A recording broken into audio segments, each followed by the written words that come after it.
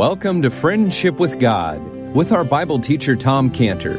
Today's message and previous messages can be listened to or downloaded for free at friendshipwithgod.org, friendshipwithgod.org. You can also obtain free resources from Tom Cantor and view our online bookstore at friendshipwithgod.org or call us at 800-247-3051, 800-247-3051.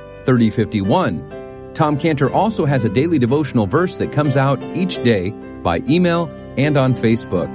To receive this small daily devotional verse that Tom Cantor puts out, you can sign up at friendshipwithgod.org, friendshipwithgod.org, or find Tom Cantor on Facebook by searching for Tom Cantor and Friendship with God. Now here is our Bible teacher, Tom Cantor. Let's pray. Father, do open our hearts, open our eyes, open our understanding, that we might see the Lord Jesus in the Scriptures and be strengthened having seen Him. In Jesus' name, amen. Genesis 43, verse 1.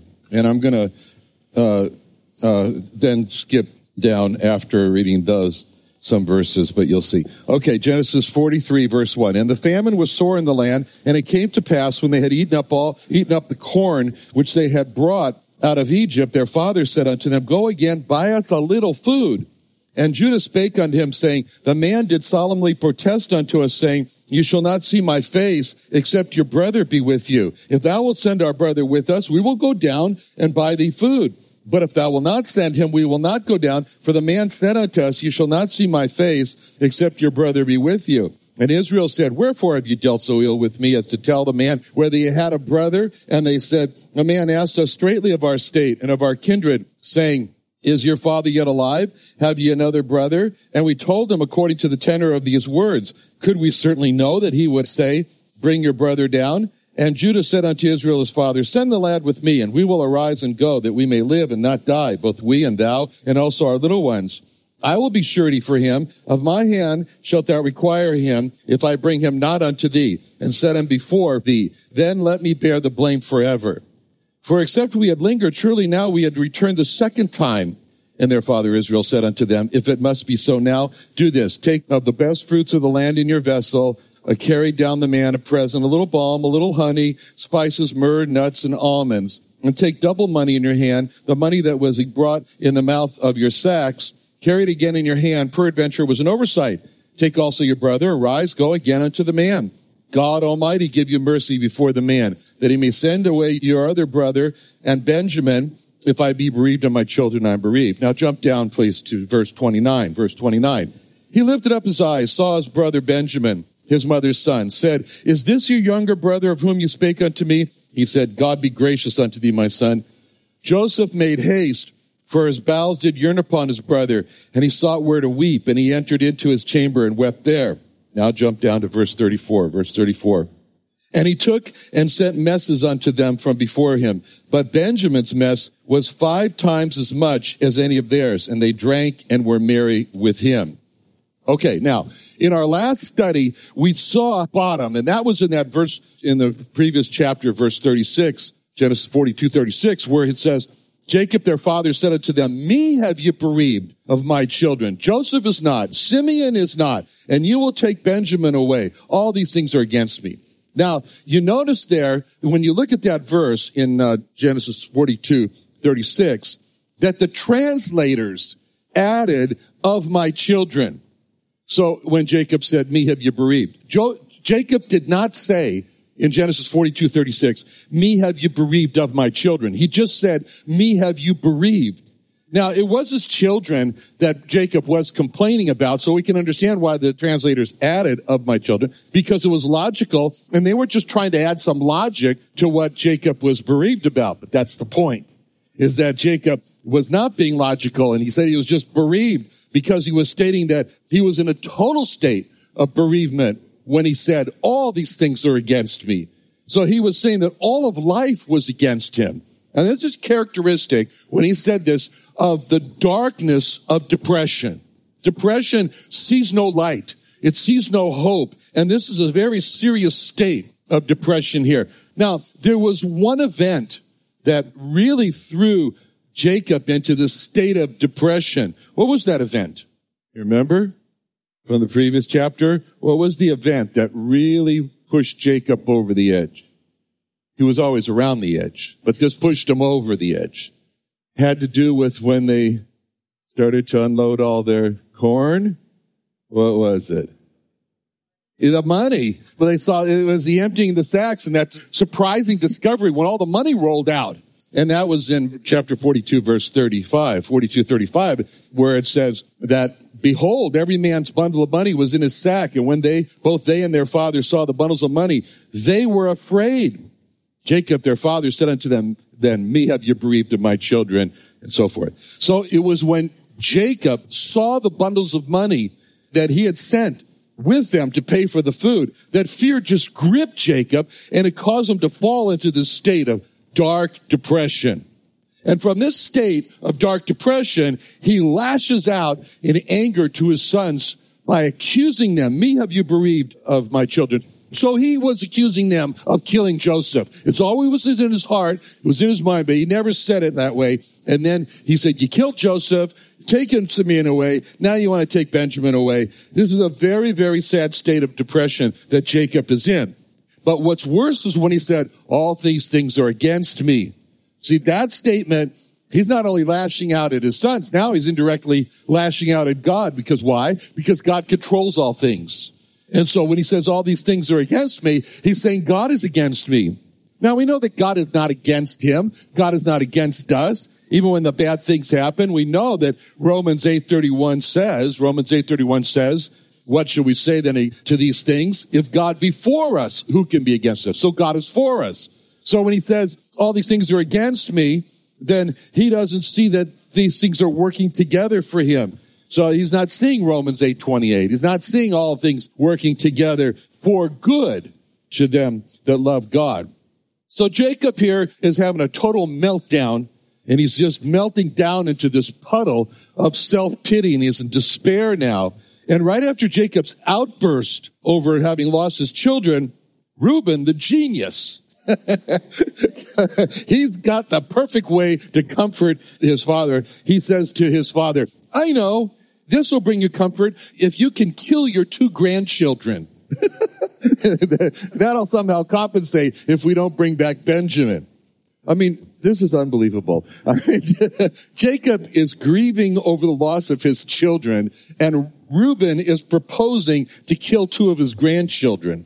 Okay, if you're ever in the hospital, you better hope you never have Reuben come and visit you. Okay, now, what do you think Jacob should have done at this point to not have fallen into this state of dark depression, this despair, this bitterness, this anger? What should he have done now at this point in his life? What do you think?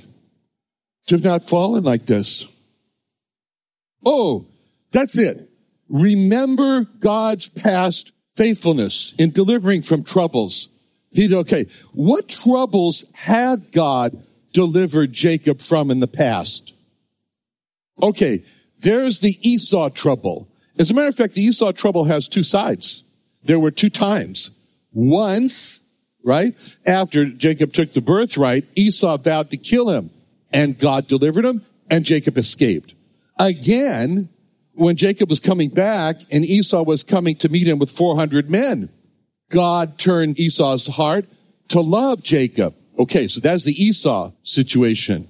Then what about another person? Laban, right. Laban. It's a terrible place, Lebanon. Don't go to Lebanon. No, I'm just joking. Laban. Laban. Again, 2 times with Laban. Why? Once, when Laban wanted to take everything away from Jacob and send him away empty. He'd already cheated him, Jacob, into working 14 years to get Rachel. Such a prize. But anyway, at that point, he wanted to send him away stripped of everything. But Jacob worked again and got great wealth. But then again, after he left, and Rachel stole her father's idols, but he didn't know. But anyway, but Jacob was then faced with a Laban who wanted to come. And he said, all these children are mine, these wives are mine, and everything you have is mine. He was making very clear that he wanted to take everything from Jacob and send him away the way that he came to him first. God delivered him through a dream that he gave to Laban, and he told him, you better not touch him. Jacob, that is. Okay, so those are instances. And then there is also another one with the Canaanites. Remember? See, Jacob's sons, they kill all the Shechemites. And Jacob says to his sons in Genesis 34:30, Jacob said unto Simeon and Levi, you have troubled me to make me to stink among the inhabitants of the land, among the Canaanites, the Perizzites. And I, being few in number, they shall gather themselves together against me and slay me, and I shall be destroyed, I and my house. So God delivered Jacob from the Canaanites, because we read in the following chapter, Genesis 35:5, they journeyed, and the terror of God was upon the cities that were round about them, and they did not pursue after the sons of Jacob. So this is what Jacob needed to be meditating on to keep himself from falling into this dark despair. And also, Jacob needs to also be thinking about at this point, not only what God had done in the past, but what God had promised in the future. Because God had made these promises of these great promises that he made to him when he was at Bethel there, when we read in Genesis 28:13, where it says, behold, the Lord stood above it and said, I am the God of Abraham, thy father, the God of Isaac, the land where thou liest, to thee will I give it to thy seed, and thy seed shall be as the dust of the earth. Thou shalt spread abroad to the west, the east, the north, the south, and in thee and thy seed shall all the families of the earth be blessed. Behold, I am with thee, will keep thee in all places where thou goest, will bring thee again into this land. I will not leave thee until I've done that which I've spoken to thee of. So those were great promises that he had made. And so to keep him from falling into this dark depression, Jacob needed to meditate on those promises that he made at Bethel, and he renewed them again at Peniel. Peniel, what he said in Genesis 32:28, he said, thy name be called no more Jacob, but Israel, for as a prince hast thou power with God and with men, and hast prevailed. So this is what Jacob should have been thinking about. Now, when we left chapter 42, Jacob had made a final decision about Benjamin. You remember what that was? Genesis 42:38, last verse in Genesis 42. What was the final decision? He's not going. That's it. Okay? That's final. It's out of the question. It's not open for any more discussion. The case is closed. He doesn't want to hear anything more about Benjamin going down to Egypt. And that's how we finished in the last chapter. Benjamin is not going to Egypt, period. Okay. But now, chapter 43 opens with the famine was sore in the land. Now, Jacob had figured already in the end of the last chapter that he would rather lose Simeon than risk losing Benjamin. But now the famine is pressing down hard on Jacob. As a matter of fact, that's how the Hebrew reads in verse 1, that the hunger was heavy. The hunger was heavy. So they're suffering here. They're suffering from starvation. And that's a worst kind of death that there is, this death by starvation. Jeremiah describes that in Lamentations 4:9. Lamentations 4:9, where Jeremiah says, they that be slain with the sword are better than they that be slain with hunger. For these pine away, stricken through for want of fruits of the field. So Jeremiah says, it's better you get killed with a sword than you die the slow death of hunger. That's what they're gripped in here. The famine has just tightened its squeeze on Jacob and the family. And it's no longer a question about risking Benjamin's life and sending him down. Now it's a question of risking everyone's life by not sending Benjamin down. So we read in the next verse, verse 2, it came to pass when they had eaten up the corn which they had brought out of Egypt, their father said unto them, go again and buy us a little food. You know, it says that when they had eaten up the corn, their father said unto them, and these words, go again, it's a real cry of desperation. Go again, go again. I can't stand the hunger. Go again. It's such a graphic picture of people today. You know, they tried to stay away from Egypt and just live on the corn they had, but the corn ran out and they're forced to go down to Egypt. They had hoped that what they had might last through the famine, but it didn't. And that's a picture of man today. He's trying to stay away from the Lord Jesus Christ. He's clinging to life, to his possessions, to his comfortable life, to his recreations, to his reputation, to his family, anything.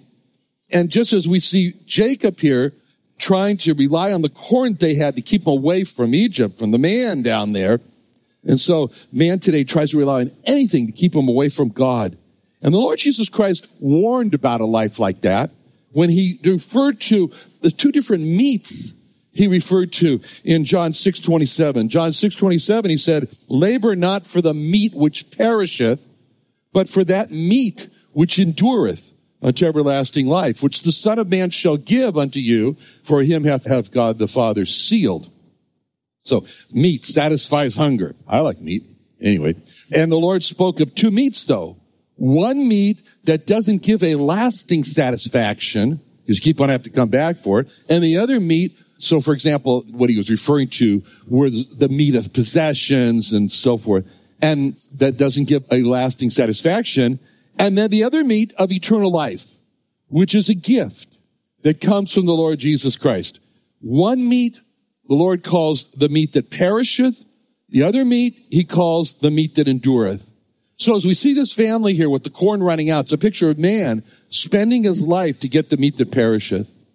And we see Jacob with the corn that run out, and he's crying out in desperation, go again, buy us a little food. It's such a picture of man in the world, who what he finds in the world, which is 1 John 2:16 says, describes everything that's in the world. 1 John 2:16 says all that's in the world, the lust of the flesh, the lust of the eyes, the pride of life, it's not of the Father.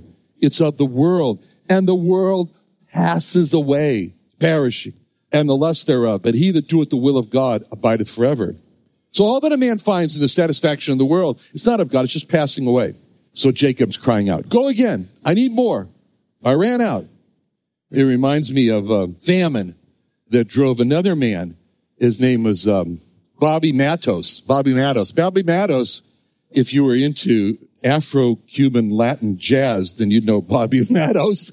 Bobby Matos, he's a Jewish man from the Bronx in New York. He was born in 1941.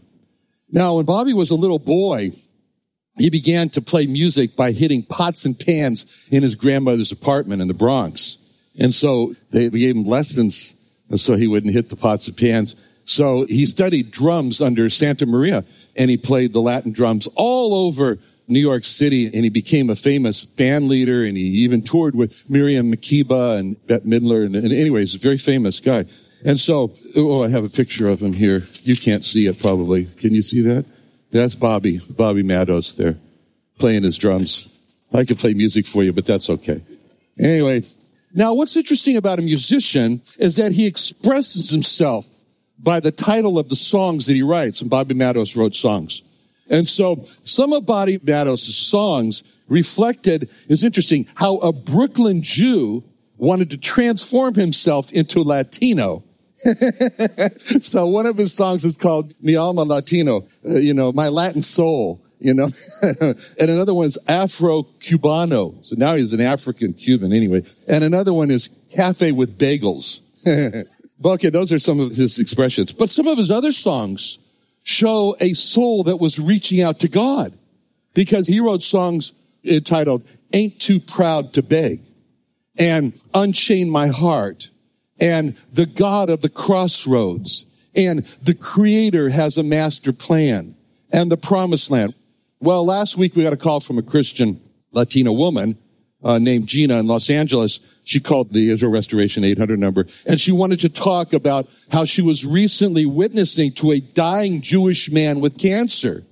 And Gina said that she had taken drum lessons in the past from this famous Latin, he wasn't really Latin, but anyways, Jewish drummer from New York and living in Los Angeles, and it was Bobby Matos. And so Gina had heard that he was sick with cancer, and so she said that she had received Tom Cantor's frequently asked questions from a West Coast Baptist college student on the Saturday Los Angeles outreaches. That's the one that goes on during the year when the summer blitz is not going on. And she said the book helped her to know how to respond to Jewish people like Bobby. So she felt confident to go and visit Bobby in the hospital.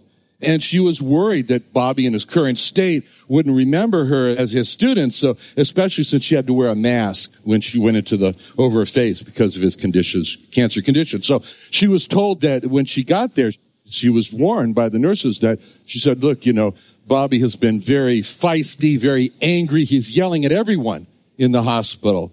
And so Gina went into the room there with another friend, and she found that he was near death. But he did recognize her and acknowledged her. He was very tired, and he simply listened to her talk as she spoke about the Lord Jesus Christ. Now, she had only led a few people to the Lord through the sinner's prayer, but with boldness then, she explained what Jesus did, and she led Bobby in the sinner's prayer. He was unable to speak for himself. He was unable to verbalize back the sinner's prayer, but he just closed his eyes. But then Gina asked Bobby, did you trust Jesus as your Savior? And he looked at her and nodded yes. And then she asked him if he asked Jesus to forgive her sins, and he looked at him, nodded yes. And she said there was a peace and there was a presence there, and he fell back to sleep. There he is in this now, Los Angeles Hospital, very close to heaven. Anyway, just as the famine broke Jacob, so cancer broke Bobby and brought him to this repentance where he accepted the Lord. And you remember those songs that he wrote, like Ain't Too Proud to Beg and Unchain My Heart and God of the Crossroads and Creator Has a Master Plan in the Promised Land. Well, just as with Jacob now in his famine, it took cancer for Bobby to become Ain't Too Proud to Beg for God and to finally have his prayer answered of Unchain My Heart and to find the God of the Crossroads in his life and the Creator has a master plan for him and he's reached the Promised Land all through the Lord Jesus Christ. So why did that happen, by the way? Because it took dedicated Saturday outreach students, just like the summer blitzers, leaving booklets on the doorsteps. It took a dedicated Latina Christian student of Latin jazz drums who said in her heart, she wasn't going to let her Jewish teacher die and be cast into hell. She was going to go. So pray for her. She has another teacher now named Roth. His last name is Roth. He's always Jewish drummer as well. And so she's going to go witness to him. Now, Bobby wasn't the only Jewish man who had a personal famine that drove him to the Lord Jesus Christ. There was also, this last week, Morty in Toronto, Canada, and he was reached by the summer blitzers, and they wrote, Morty is an elderly man in his 70s. Boy, what's that make me? I don't know. What's that make you, Irene? Anyway, Morty is an elderly man in his 70s, but when you're late teens and 20, they look really ancient. And probably the most receptive out of any of the Jewish people we've encountered. When he entered the door, I saw the kippah on his head, knew that most men in his age were set in their ways, and we were in an Orthodox Jewish neighborhood. Yet he decided to be quiet and simply listen, and was very interested in the gospel. He was so ready and thirsty to accept the gospel message that distractions seemed to get in the way. Upon the third visit, is written, I gave him the gospel for the third time and led him to a point of decision. He immediately took the decision. It honestly took me a little off guard on how quickly he received the gospel. This was only a 15-minute visit, and he accepted Christ as his Messiah, as God and Lord and Savior. Praise the Lord for this man's readiness to gladly accept Christ. Peace came over him. It's difficult to visit him, considering that his children and neighbors are Orthodox, and his wife has Alzheimer's. He is hurting. I don't know all the details of his pain, but peace came over him when I told him that I would pray for him, and since he's accepted Christ, he now has Christ to help him.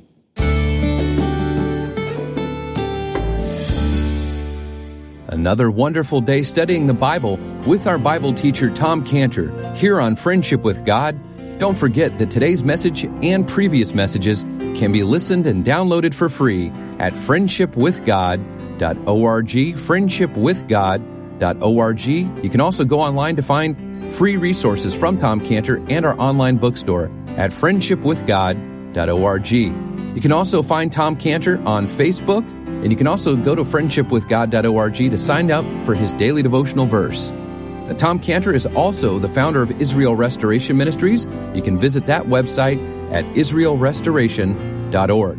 Or you can write Tom Cantor at P.O. Box 711 330, P.O. Box 711 330, Santee, California. That's Santee, Santee, California, 92071. Or you can email Tom Cantor at friendshipwithgod.org. Tom Cantor at friendshipwithgod.org. Or for more information about Tom Cantor and Friendship with God and Israel Restoration Ministries, call us at 800-247-3051. Sunday Night Church is back. Join Friendship with God Bible teacher Tom Cantor at the new Friendship with God Fellowship every Sunday night at 5:30 p.m. at the Creation and Earth History Museum in Santee, California. Join us early each Sunday at 4:30 p.m. for food and fellowship with Sunday evening services to follow at 5:30 p.m. Watch Tom Cantor and the service on YouTube Live, located on the Friendship with God website. Enjoy encouraging teaching from our Bible teacher, Tom Cantor, in a relaxed and family-friendly atmosphere. Sunday Night Church is back, so join us at the Friendship with God Fellowship every Sunday night at 5:30 p.m. at the Creation and Earth History Museum at 10946 Woodside Avenue North in Santee, California. For more information, call us at 800-247-3051, 1-800-247-3051, or visit friendshipwithgod.org. That's friendshipwithgod.org for the Friendship with God Fellowship.